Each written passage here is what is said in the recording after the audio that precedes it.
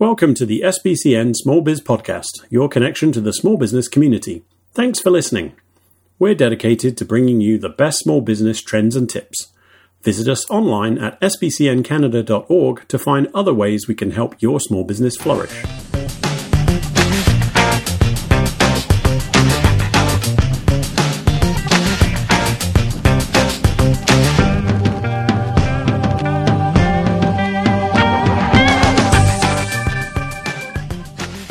Hello everyone, it's Linda Ockhall-Jenner here, co-founder of the Small Business Community Network.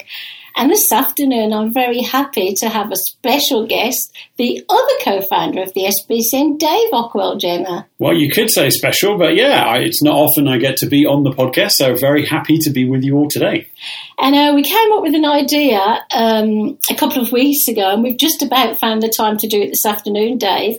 What is our brilliant idea that we're going to talk about? Well, that's right. So Linda and I have been running the Small Business Community Network now for 17 years or so. And throughout that time, we obviously get a whole bunch of people asking us a ton of questions about small business. So today we thought we would actually cover some of the more popular small business myths that have been floated our way over those years. Oh, I like that idea, Dave. So what is the first topic we're going to cover in that area, Dave? Yeah, well, I think one of the ones we get probably most frequently is around digital marketing and specifically around websites. So quite frequently we hear, I'm going to build this great website and it's going to be amazing and I'll have all these features and then lots of people will come to my website and buy my goods. And it doesn't really work that way, does it? No, it doesn't. It's a shame because we're not saying that as a brand new small business or large business, in fact, you shouldn't have a website. What we are saying is it's not a magnet, it's not a magic wand, and the people will not come unless you do some things that are actionable, that means you're drawing people to your website. What would some of those things be, Dave? Well, I mean, first off, you're absolutely right. A website is not a magnet. It will not attract people on its own. So you have to spend some time trying to get people to come. So first, I would suggest, give them a reason to be there. Whether that's compelling content, whether it's activities that they find engaging, whether it's products and services that they can actually research and physically do something on your website. That's a great way. Yeah, and what I would add is, yes, find a reason for them to be there, but how do they know about you in the first place? So one of the things that I share with, the SBCN members and my clients is basically have at least some online brand presence, ways that your customers, your target market can find you. Yeah, it's very important. I mean, if you think about it, there are billions and billions of people on the planet. And a bunch of them have websites, right? It's not just you. So in order for you to get found, that's not just going to be Google. You're going to have to find ways of telling people that your website exists and where to find it. Networking is a great way to do that, Dave. Networking is an exceptionally good way to do that. Yeah, so whether you network with us or you network with other organisations or whether you network online, basically you've got to be memorable. People have to remember your name, your business name, and you have to be searchable. And then they will come to your website, but it doesn't mean they're going to buy from you, use your widgets, unless you do some of the tasks that, we've been talking about today. Got to move on quickly to the next topic. What's that one, Dave? Well, I think the other one, it's got to be tying for first place in terms of how popular we get the question. But, a lot of people, when they start their small business and we kind of ask them, why are people going to buy your product or use your service? And the automatic answer is because I'm really good at what I do or it's the best product out there. Well, the problem with that, I think, is, everybody says that, right? So either everybody has the best product or service or, something's not quite right. That's a good one. So obviously in those first few months or first years, the people that will know about your product and will probably buy your product are your family and your friends.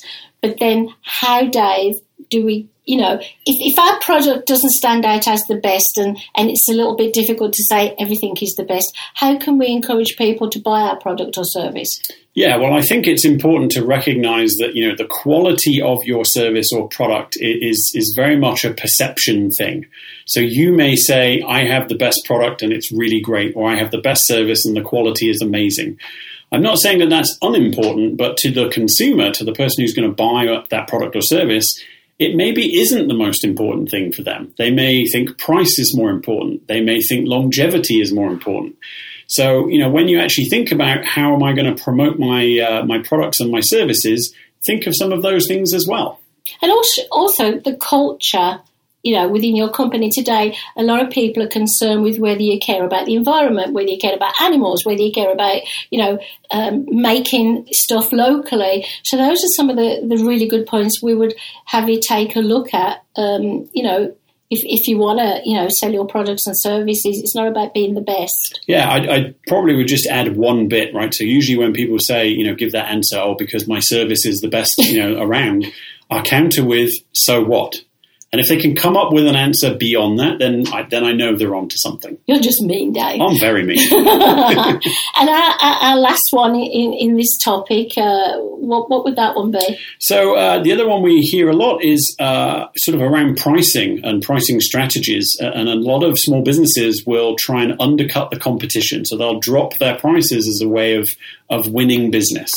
And, that could go wrong in a whole bunch of ways. It's a big, big mistake for the simple reason you're going to, first of all, attract the wrong kind of customers. You're going to attract the customers who are not going to be loyal. They're just going to come to you because you're lower, and then the lowest price will be the next person. Also, if you don't do as good job as the business they left to come to you, then you're going to have a really bad reputation even though you've cut your price. So I think it's a really bad idea, Dave. Yeah, and I mean, ultimately, it's a race to the bottom, right? You lower your price to win some business, your competitor lowers their price.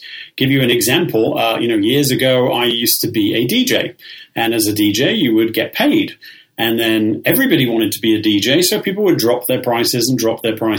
Nowadays, it's flipped round completely 180, right? You get a lot of establishments that, say, we're not going to pay for a DJ. We're going to let you come in. And if you're really good, we'll let you come in and you pay us $50 or whatever. Yeah, so it's kind of gone completely the wrong way. And also, depending where you are in your business, if you are mature, your business is mature, it's been going for, say, 5 to 10 years, you've got longevity, you've got a good reputation, you will be looking after different clients than, say, someone who's just started the business. So again, look for the clients that you want, not what you need. Look for the clients that can actually pay you and know your value. It's about knowing that you are worth it.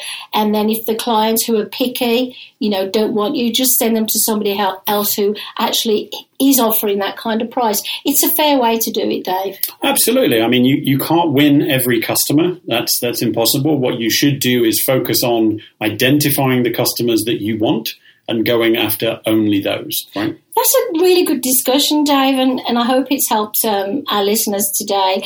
And Dave, are you coming back for another interview anytime in the future? Because it's lovely to have you on board. Yeah, I mean, absolutely. And I'm sure there are many, many more of these we can cover on other topics too. So certainly I'd extend the invitation. If you're listening and you have some myths that you want explored, get in touch. You can always email us at info@sbcncanada.org. Fire them our way. We'll do our best to address them. As I say, we've had a good number of years looking at these things now. There's a few things we've picked up along the way. Well, that's all from us. We'll see you again soon and have a wonderful day. Take care, everyone. Bye-bye.